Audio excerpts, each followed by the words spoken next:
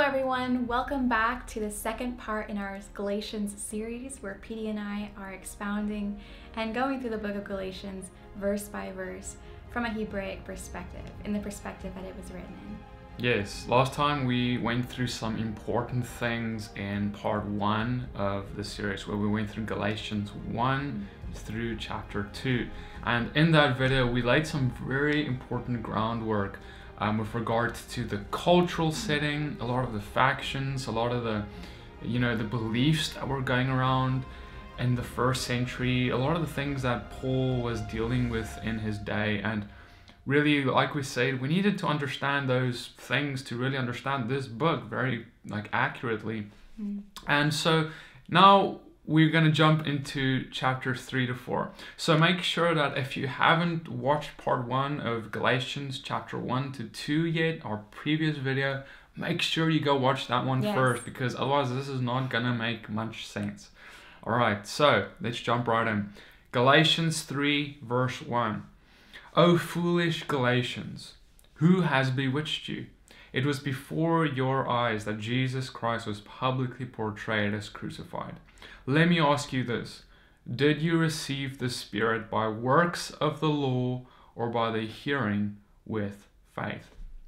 Now, we can just stop there for a second, because what he just said there in verse 2 is so important for us to understand.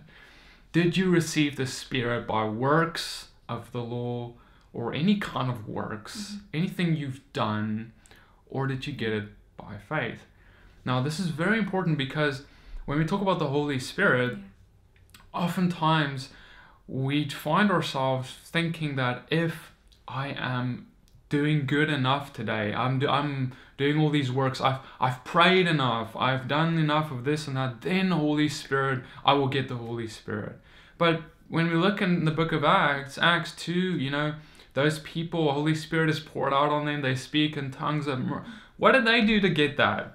What works did they do? Was it because they have done enough of the law, they've kept enough Sabbaths, they've whatever? No, that's not how we receive the Spirit of God, by faith. And now, from that faith, we are now going to be faithful to what He has asked us to do. We're going to keep His commandments, and we're going to continue in that faith.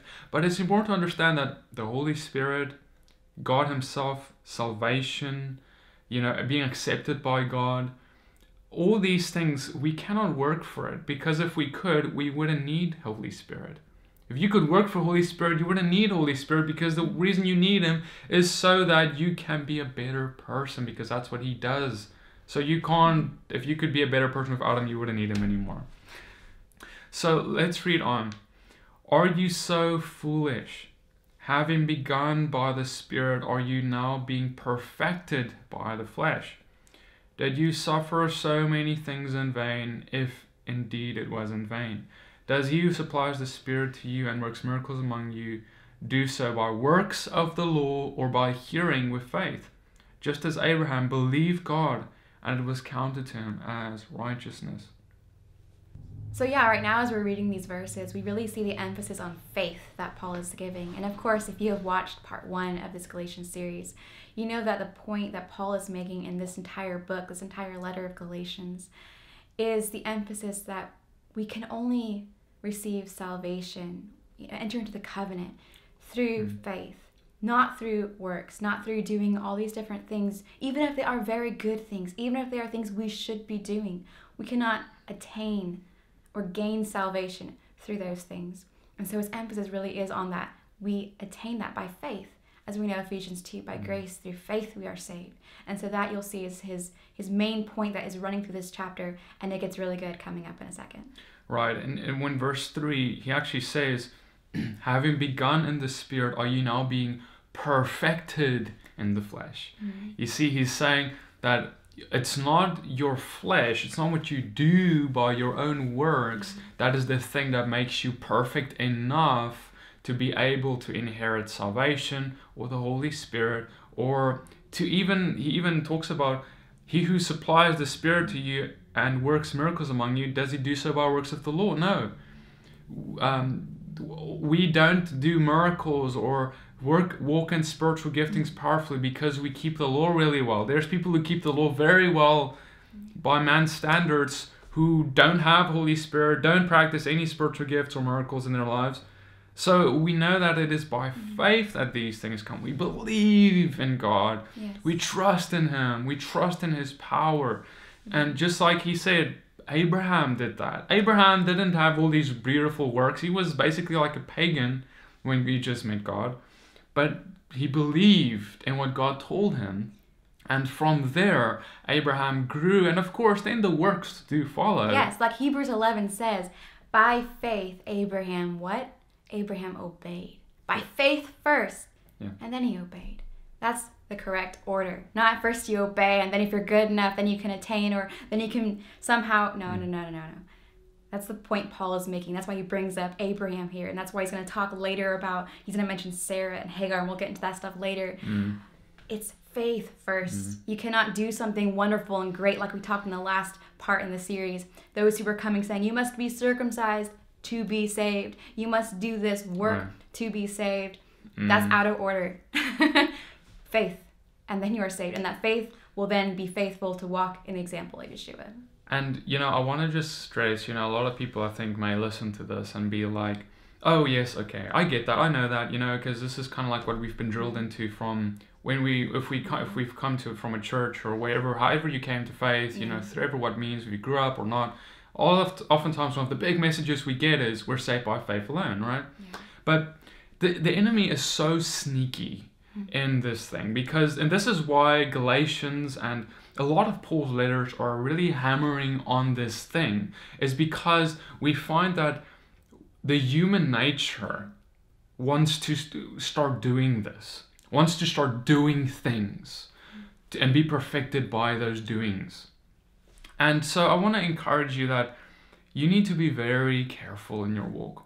You need to be very mindful of when you do something for God, when you're obedient to His commandments, when you start studying His Word, which is all good, you need to continuously ask yourself, why am I doing what I'm doing? When you start walking in the Holy Spirit, when you're like, God, I want to walk in the Holy Spirit, I want to pray for the sick and see them recover, why do you want to do that? Do you want to do it because you want to be accepted by God, because you want to gain something in that way, because you want to be more, you want to get saved, you want to get, what is the reason you want something? Because the scriptures say we receive these things by faith. That means you didn't pay for it, He did. And you're not good enough to get it, but He was, because He kept the law we couldn't keep perfectly. Now we receive the Holy Spirit, now we can be better at doing so. But it's always been His perfection that made His righteousness that's imputed to us to make us righteous. Does that mean that we don't have to do anything? We don't have to keep the law? No, of course not. It means that now we have such a perfect example, and the Holy Spirit empowers, and His grace enables us to walk it out. Yeah, there's this very fine balance that we're sitting in right now, and we find back here where what Paul he's writing from a perspective of writing to people, the Galatians, who were a people who were being fooled by, because he says, you foolish Galatians, you're being fooled by these men who are coming and putting things on you, teachings of men, doctrines of men, saying you need to do this, like for example, circumcision to be saved. So that's his audience. So there's that issue of, you where it's not about faith, but it's about works to be saved. And then there's the other balance, the other side of it, where all the pendulum swings to the other way, where it's now about, no, it's all about faith. I just believe and I'm right, but then my works I don't even have to have works because I just believe intellectually. Like the Greek mindset of I can just know, and if I know that, like I gave the last video example, I know the sky is blue, I know the grass is green, but that doesn't impact me at all, but I believe it with all my mind. What about your art? Are you actually doing anything about it? Exactly. So we're sitting with this very fine balance that we need to audit our hearts in. And it's a hard balance to sometimes walk. So let's explore this further. Galatians 3 verse 7. Know then that it is those of faith who are the sons of Abraham. And the scripture, foreseeing that God would justify the Gentiles by faith, preached the gospel beforehand to Abraham, saying, "In you shall all the nations be blessed." So then those who are of faith are blessed along with Abraham, the man of faith.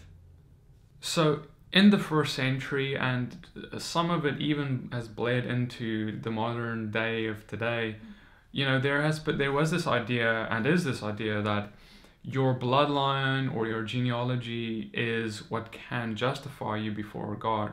So it's not just even your works, but it's now even who your father is and who their father were that justifies us before God. And here he starts talking about those that of faith are the sons of Abraham. And to just show you of this prevalent belief that you can be saved because of your genealogy, in Matthew 3 verse 9, Jesus himself actually addressed this thing with the Pharisees. He says, "And do not presume to say to yourselves, 'We have Abraham as our father,' for I tell you, God is able from these stones to raise up children for Abraham." And that's exactly what Paul is even talking about, that from these stones, if you will, from anywhere, God can raise up children who will become part of Abraham's seed, if you will. So we need to remember that with Abraham, God made a covenant called the Abrahamic covenant, which we're going to now start exploring here. We're going to start exploring in Galatians 3 and 4, the Abrahamic covenant, the Mosaic covenant. What do these covenants do? How do they interplay with each other? Right. And so, but with the Abrahamic covenant, we have this covenant where God comes to Abraham and says, "Abraham, I'm going to give you as many children as there are stars in the heavens," right? Like this offspring, this incredible thing. And and Paul is now explaining to us what that really meant. And it didn't just mean physical line, like Abraham's child's child, and those are his children, and they will be. No, the reason they can be as many as the stars in the heavens in the first place is because it is a spiritual family that makes up these children of Abraham, if you will, these sons of Abraham that Paul is now talking about. And that's why he says it is those of faith who become the sons of Abraham. Because when you believe in God, you are now immediately grafted into Israel, as written in Romans, and now you become part of Abraham's family, basically. Right. To whom this promise was made. And this promise was that there will be deliverance, there will be salvation that will come for everyone who is part of this family and of being sons of Abraham. And like Paul talks about in Ephesians 2, referring to those who were born Gentile, born foreigners, you who once were far off from the commonwealth of Israel, from the covenants of promise, without God, without hope in the world, through Messiah shall you have been brought near in to be a part of Israel, not to replace Israel, not that replacement theology mess that we hear in some congregations and churches, but we become part of Israel, hand in hand, and there's no distinction because we should be united in faith. Right. And it's interesting then because in verse 8 he then says that again, and the scripture foreseeing that God would justify the Gentiles by faith.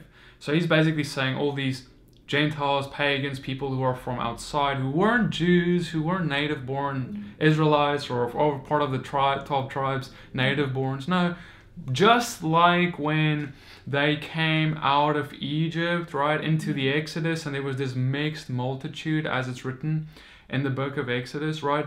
That was pagan Egyptians mixed with native-born Israelites coming out and then, coming to the Red Sea and the rest of that journey.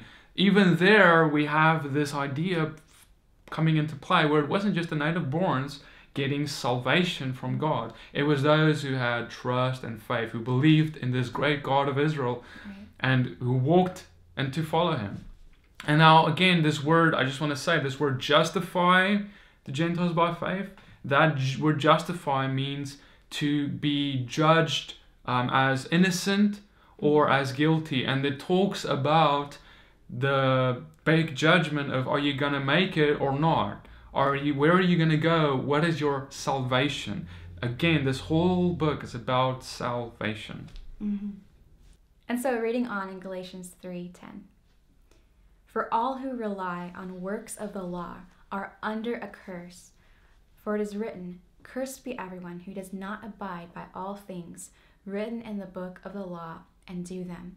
One key word that I want to point out, and that is so important, is the word rely. What is the point of this book? Attaining salvation. So when Paul says, for all who rely on works of the law, let's look into what he's actually talking about. Yeah, I mean, when you talk about rely, it's relying on it for the salvation of my soul. So I'm relying on what I do to be the thing that saves me. And then he actually says, well, if you are that person, if you are the one who is going to rely on the fact that you do this or that to save you, then you will be cursed. That's a curse that's going to come upon you. It's a vicious thing, because you're actually then departing from Messiah. Because if you're relying on yourself, then you clearly think you don't need him, because your works is what can save you now. And the curse is this. The curse is real, because the curse says is that everyone who relies on it has to be able to keep everything perfectly. Because if you stumble in one point, you stumble in all. Now, we've heard that said, oh, you can't keep the law because if you stumble in one point, you stumble in all. So you might as well not try. Right, just go commit adultery, go murder. I mean, like, just do anything you want, because if you... no. You're going to fail anyway. No. So just, we've sadly heard that argument for why we don't even need to try. Mm-hmm. That's obviously ridiculous. Right. But he does make a valid point here, because he is saying, well, if you're talking about doing the law for salvation, not to just be obedient, not to be faithful to God, not to continue in the holiness that he walked in, or to walk like he did, or to be his disciple, or to show our love for him. These are the reasons that are good to keep it.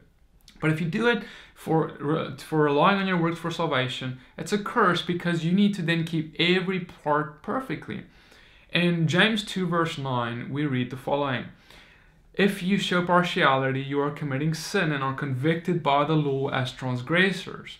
For whoever keeps the whole law but fails in one point has become guilty of all of it. For he who said don't commit adultery also said don't murder. If you don't commit adultery but you do murder, you become a transgressor of the law. So he's just saying, hey, you guys, you're trying to be saved by the keeping of the law. Yeah, you do all these great things well, but you fell in this other point. Now, because you fell in this other point, you're going to basically go to hell. You're going to go to Gehenna, because this one point is going to be enough to condemn you. Because to make it, you need to be so holy as he was. You need to be perfect, because he is. God is holy and perfect, pure, 100%, no spot, no blemish. So if you have a spot or a blemish, that's enough to send you to Gehenna, and you can't come into his presence.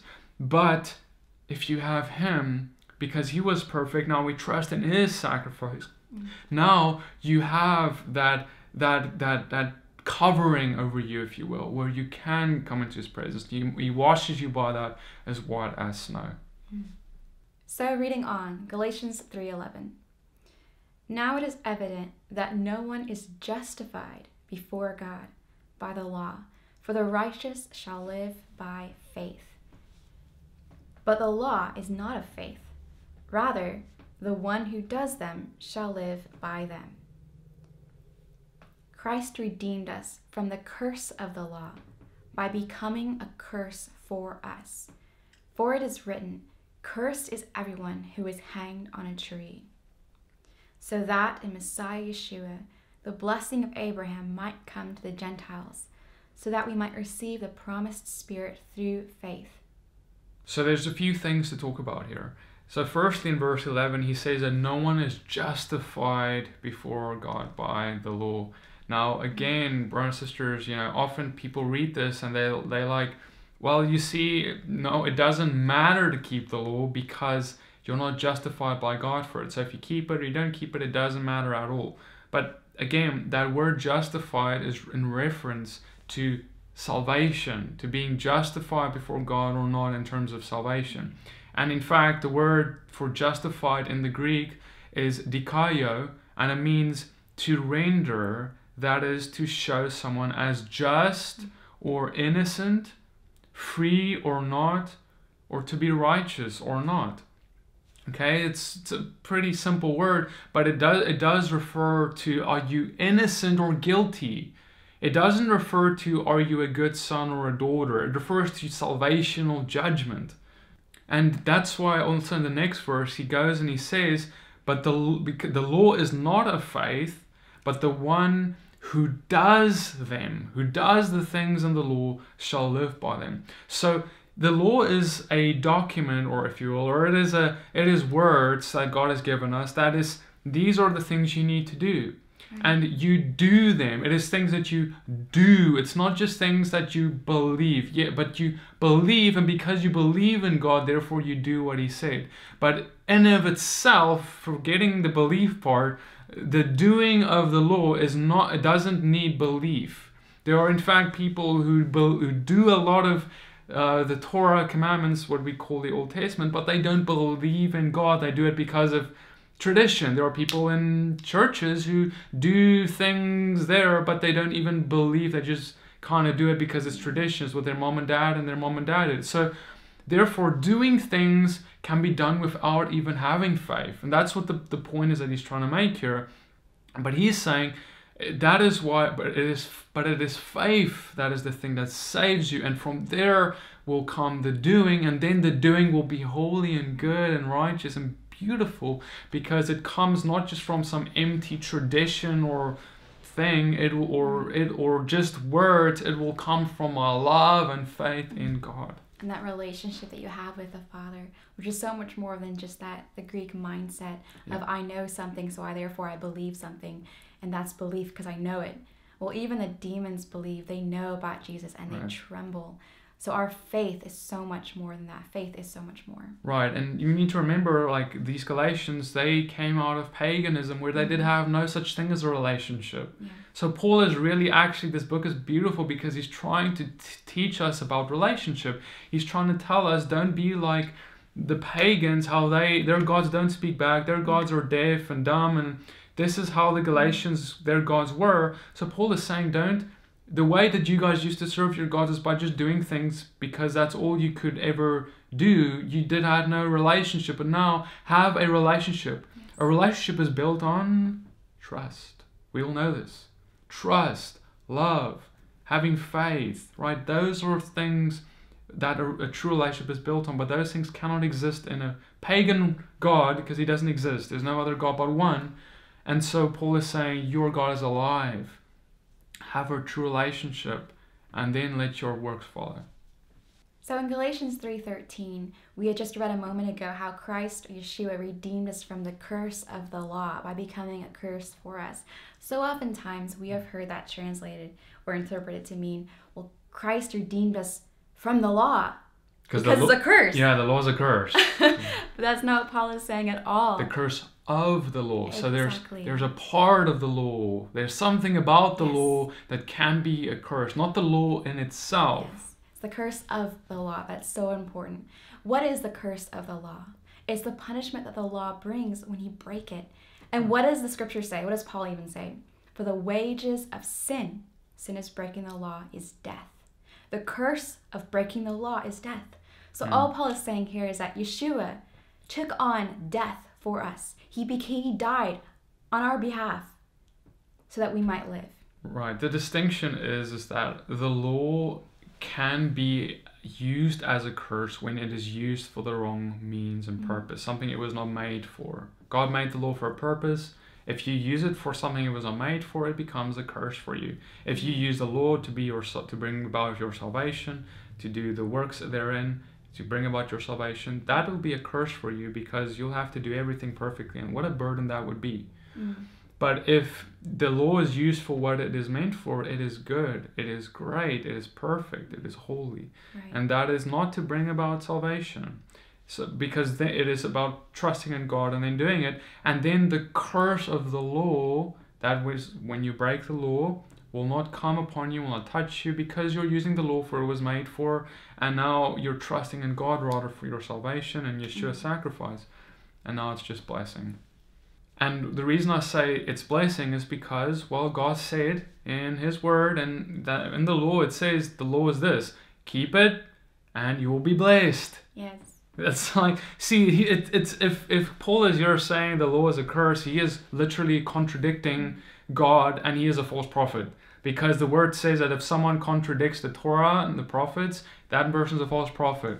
Moses wrote, if you do the law, it's a blessing. If you don't do the law, there's going to come a curse.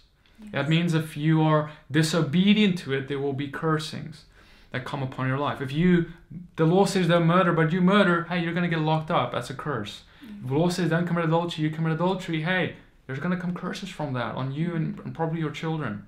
So blessings and cursings, that's what the law brings, but it's about do you keep it or not, but not for salvation, because you want to walk like He did, and you want to walk in the blessings that He promises. Okay, so now Paul is going to explain to us the covenants and what their relationship are with one another.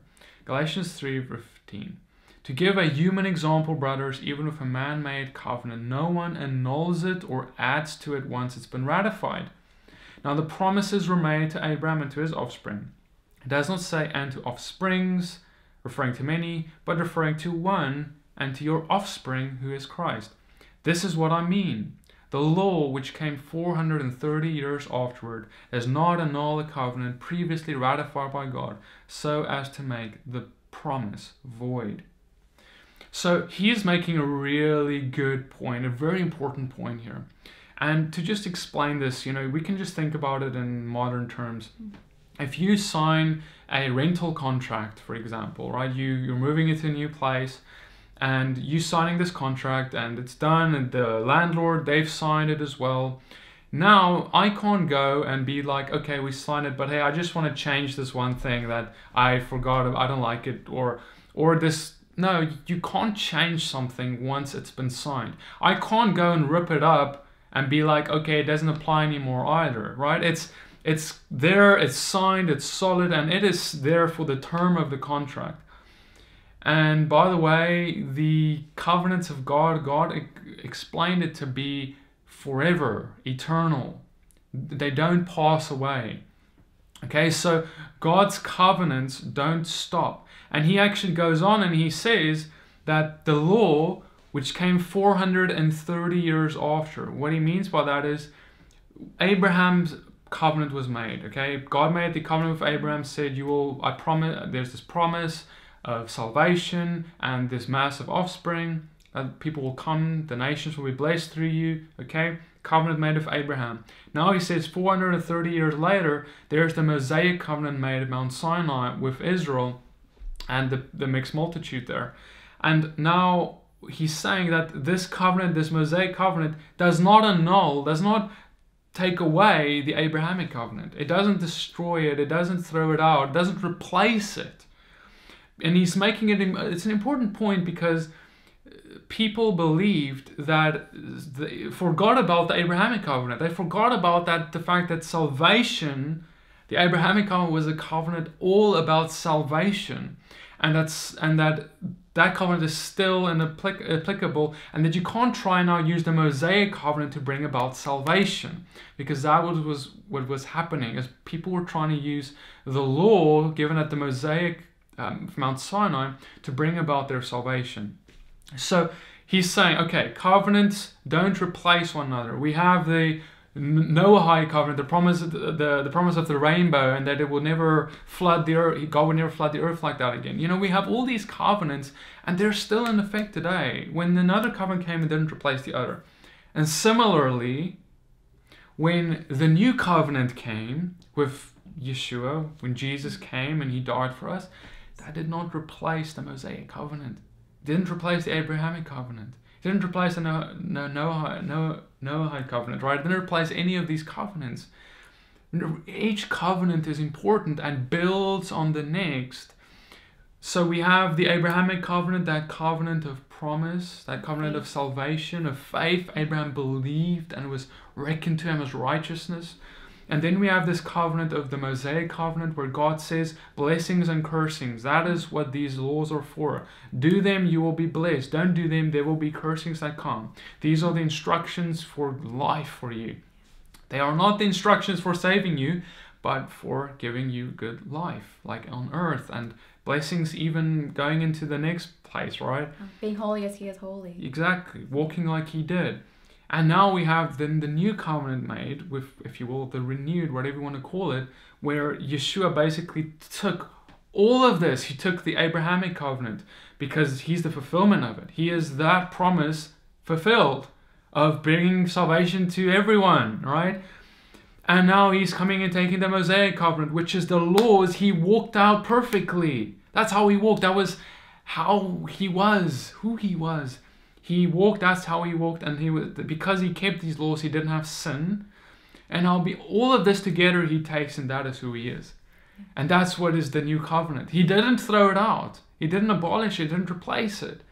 He is now just building on it, and he brings us new revelation, more revelation. He brings it to fullness and to fulfill it, to bring it up, to fill it up. Exactly. And so just like if I had that rental contract and now I go to a different city while I still have this rental contract, now I go sign a rental contract there with someone else, I can't come back to the previous owner and be like, hey, I signed a different contract, sorry, this one doesn't count anymore. Like, no, that's ridiculous, right? The contract is until that contract is ended. If it's a year contract, then it's ended. But I can't just nullify it because I signed another contract somewhere else. Same thing here, okay? One covenant doesn't become annulled because another one is made. Reading on, Galatians 3:18. For if the inheritance comes by the law, it no longer comes by promise, but God gave it to Abraham by a promise. Why then the law? It was added because of transgressions, until the offspring should come, to whom the promise had been made, and it was put in place through angels by an intermediary. Now an intermediary implies more than one, but God is one. Is the law then contrary to the promises of God? Certainly not. For if a law had been given that could give life, then righteousness would indeed be by the law. Okay, so he says a few interesting things here. He says that the law was added because of transgressions. Now, what he means by that is simply, if you have a child and you haven't taught the child any rule yet about crossing the road, but then one day the child just runs across the road and you're like, oh no, and you just you freak out about it and you tell him, no, don't do that. You're not allowed to cross the road if I'm not with you, right? It's exactly what the law was, right? God gave these laws because he's wanting to protect us from the cars that's going to run us over the road, right? And basically that's what it is. And that doesn't mean that the law is bad. In fact, the law is very good in that way because it guards us. And then he says, is the law then contrary to the promises of God? Is the law opposition to it? And basically what he's really saying here is the Mosaic covenant in opposition to the Abrahamic covenant? Certainly not. Is the Mosaic covenant of the laws given there in opposition to the promise given to Abraham of this salvation, this Jesus, believing in him? No, it's not an opposition, because you see, some people do think so. Some people think that you have the law on one side versus grace. We have the law versus faith, right? Yeah. But it's not like that unless you think the law is supposed to do what the faith does, and that's to save you. But if you understand what the law is for, they're not in opposition, they work together, in fact. Okay? The law brings you, makes you more like Yeshua, and that you do what he did, you walk in holiness, not for salvation, but then you have faith and belief and trust in him for salvation. And it works together beautifully. And I just want to clarify that when he says that if a law had been given that could give life, righteousness would indeed be by the law. When he talks about life there, he's talking about eternal life. He's not talking about the law if it could only bring you any good in life. No. he's talking about to bring that life that Messiah brings. That when he says, drink of me and you will never go thirsty again, you can't drink of the law and never go thirsty again, right? The law is the things you do, right? It's things you can do to be more like Yeshua, but that is not the thing you drink of that gives you eternal life. It's trusting in him, faith in him, drinking of him, being fulfilled and satisfied by him because the Holy Spirit is in you. He takes out that spirit of the world, puts in the Holy Spirit, takes out the heart of stone, gives you a heart of flesh. And now you're more like him. Now you want to actually do the law because it becomes written on your heart. Jeremiah 31 verse 31. Law is written on your heart and you want to do more like things that he did because of that Holy Spirit in you. You become more like Abraham because you have that faith. Now you want to obey. You desire to obey. And then when we read on, it says, but the scripture imprisoned everything under sin, so that the promise by faith in Jesus Christ might be given to those who believe. Now before faith came, we were held captive under the law, imprisoned until the coming faith would be revealed. Now what that simply means is, before Yeshua, right, faith, that thing we could put our faith in, came, we were held captive under the law, in that there was no good news yet. There was only bad news. And that is what that captivity under the law is before Yeshua came, the bad news was that, hey, you have a lot of sin to deal with. The law is in fact a thing that points out our faults, our sin, because if the law tells you stop doing this, but you know you do it, just like Paul said, the things I don't want to do, I do, etc. Okay, that's how the law kept us captive, because there was no hope. It was just bad news. There was no, except for the hope in the coming King, the coming salvation. But in ourselves, there was no hope. And so that's why it says, until the coming faith was revealed, we were held captive under the law. But now we're not held captive under the law anymore, because we know that even though the law shows us our sins, he takes our sins. And so the law now does a good work on us, because it actually points out our faults, the things we need to work on to be made more into his image. But it doesn't have us captive, because we don't trust in our works and the things that it's pointing out as wrong in our lives to save us. All right, moving on, we're about to get to the verses where Paul describes the Torah, the law, as like a schoolmaster, like a guardian. So let's read on. Yeah, this is a very, very misunderstood part oftentimes in this chapter. So we read the following. Galatians 3:24. So then, the law, the Torah, was our schoolmaster until Messiah came, in order that we might be justified by faith. But now that faith has come, we are no longer under a schoolmaster. For in Messiah Yeshua, Christ Jesus, we are all sons of God through faith. Now this part is really interesting, because oftentimes it's been interpreted as the following, that the law is this thing that taught us at some point, like in the old covenant, and now in the new covenant it's done, because now that Christ has come, we don't need that law, that schoolmaster, or anything that has taught us at all, because now we just have Christ. And let me just challenge you. Let's take a step back from that. Let's just really understand and think about what is a schoolmaster? What does it mean for the law to be that? What does it mean in real life to be that? So take an example. When you went to university or school of any kind, you had a teacher, a schoolmaster, a professor that was over you. And when you were under that professor, you could either flunk the class. He could either flunk you in that class because you do poorly, or he could give you great grades because you're doing well, you're studying hard, you're doing what you should be doing. He could even punish you if you're exactly. if we're talking about school. Yeah. He could punish you, put you in detention. Yeah, you could be expelled from the school if you really act up. But the point is that you're under that professor in that time, and he can grade you well or grade you poorly based on your performance and how well you're taking in everything that you're learning.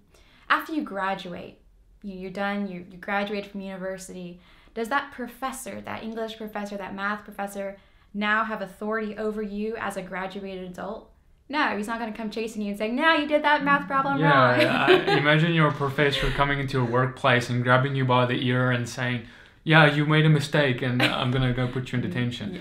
Yeah. You're going to be like, what? That's ridiculous, right? However, once you graduate, you then be like, okay, well, I'm not under my professor anymore. I can just throw out everything I learned. 1 + 1 does not equal 2. It equals 5. And I'm going to tell everyone it equals 5 because I've graduated. I don't need that professor. I don't need anything I learned. No, You see, that's now we're coming to a very prideful place because Yes. if you believe that you can understand that you're no longer under your professor's authority, Yes. but you can't think that everything he's ever taught you is not important or is trash or whatever. In fact, what he taught you was important so that you can excel once you graduate, so that you can take that further, that you can walk out everything you learned, so that you can get a good career, that you can do well in life. Exactly. So you're supposed to, once you graduate, not forget everything you learned.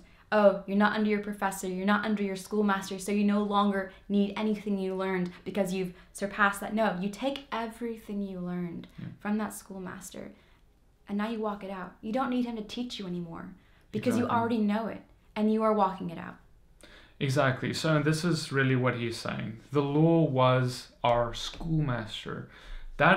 He's saying that we are taught by it, right? We are taught 1 + 1 is 2 by it. We're taught that murder is wrong. We're told that adultery is wrong. We're taught the basic 101s, right? Just like at that university. And then back then, before Christ came, right, before we graduated, if you will, we were held under the punishment of the law if we had done something wrong. Basically, we had no hope of salvation. We had none of that because we would just get locked up, right? We would be sent to the Gehenna without him, right? But now that we have graduated, we are now working for a boss. We're not there anymore. We are now going to still apply everything we were taught by that professor, everything we were taught by the law, we will still apply in our lives. In fact, if you don't, you're going to get in big trouble with your boss now. Even bigger trouble than you would have as a kid because now you have more responsibility as an adult.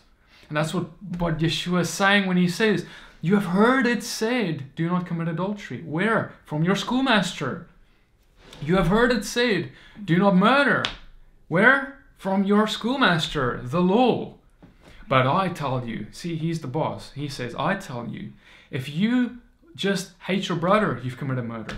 I tell you, if you just look at a woman of lust, you've committed adultery. You see here what's happening is he's not saying, you have heard it said by your schoolmaster, don't commit adultery. I tell you, forget about that part, man. You can do that. It's okay. You forget about the law. Forget about what the law taught you. No, the law wasn't this. The schoolmaster isn't this thing. Okay, we had the law. Oh no, Christ came until now we have this thing that Christ has done. And now we just, look, Christ has told us everything about the law. He said in Matthew 5, do not think I came to abolish it. I came to fulfill it and give it meaning. And so that's the same thing. Many people also believe that only the things that Christ reiterated about the law is still important. Well, imagine that you've been in university, right? You learned 1 + 1, okay? And now you get to your boss and you're talking about things way more advanced than 1 + 1. I'm sure you can relate if you've had any education that when you get into the real world, no one is talking about 1 + 1 anymore, okay? But however, the principle of 1 + 1 doesn't have to be reiterated because everyone assumes that you know it. That's exactly how it is with Messiah. He didn't teach us in depth about keeping the Sabbath because everyone already was keeping it. We're talking about 1st century here. Everyone was keeping it. It was built into the laws of the land even. Right? So there were laws that he didn't explicitly teach on that were in the law, just because everyone is gonna like, duh, why would you even teach us? Because everyone knows it's like teaching 1 + 1 to a medical PhD. You understand? So this is what Paul is saying here. Because now we have graduated to this place where we're assuming more responsibility, and now we have to walk like Christ did in obedience to the law, but even more than that now in this thing called love. Now in this thing called giving life, going even further than what the law asks us to do, going the extra mile. Your enemy strikes you on your one cheek, you turn the other. things like that. And so now when we read on here in verse 27, we read, "For as many of you as were baptized into Christ have put on Christ. There is neither Jew nor Greek, neither slave nor free. There's no male or female. You're all one in Christ. And if you are Christ's, then you are Abraham's offspring, heirs according to the promise." And so this is a very famous verse, right? You're neither slave nor free, no male or female. Does that mean that there's no such thing as a male or a female anymore? That God doesn't count that as a distinction worthy to be made? No, of course, that's still there. But what he is really just trying to say here is, the next verse, he explains it. "And if you are Christ and you're Abraham's offspring, all of you are heirs according to the promise." He's saying that just because you're a female, just because there's a patriarchy culture over you and you're thrown aside, like it was in the first century. That's why Jesus always often appeared to women. That's why the gospel was first given to a woman to proclaim, right? A Samaritan woman at the well. "Go and tell everyone I have come," right? Remember? Okay, so he was basically doing that on purpose because this message is what he's giving there even. No male or female. Everyone is a part of this promise. If you're a slave or free, it doesn't matter. It doesn't matter who you are, your race, your anything, your nation, your color, your ethnicity, your gender, but also your genealogy, right? Very important. Gentile or Jew, it doesn't matter. You're all one in Christ. And it's important too to know, because in Ephesians 2, we read about that wall of partition. Yes, that was torn down, that dividing wall of hostility.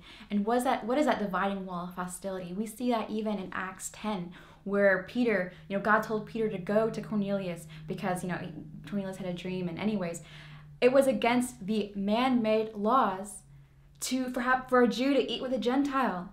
As we talked about in the previous video, you could not go eat with a Gentile if you were a Jew. You could not fellowship with them. They were unclean. They were unclean to you. Oh no, stay away from those dirty Gentiles, those dogs. But it's man-made law. It was a man-made law. And Yeshua broke down that man-made law of hostility where there was that distinction between Jew, Gentile, slave, free. Like, no, you are one. Man, woman, you are one in Messiah. You are both heirs, all heirs to the promise. Not even that, there's even the veil that was torn. Yeah. Okay, remember in the temple there was this veil that was torn, so that is the veil that is also part of that wall of separation, if you will. And we also have a lot of in the temple. When the temple was there, we had tabernacle. In some cases, there was even a lot of discrimination against Gentiles and Jews. If you weren't a Jew by blood, you can't do anything. You can't come in. You can't be a part of the temple service or worship in many cases. In the tabernacle, in the temple, there was the court of the women, there was the court of the Gentiles, and they could not go in as far as the Jewish male could, because there was this distinction that had been made. But when Yeshua came, he broke down and he opened up these doors that it doesn't matter who you are, woman, Gentile, slave or free, you are all welcome in. That veil is torn. You're welcome into the commonwealth of Israel, into the promises, the covenants of God. Amen.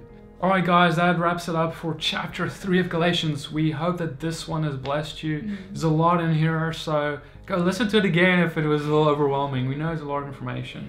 But in the next video, we're going to go into chapter 4, and we hope that will bless you as well. So thank you so much for joining us today. Make sure you subscribe, you like this video, you share it with your friends.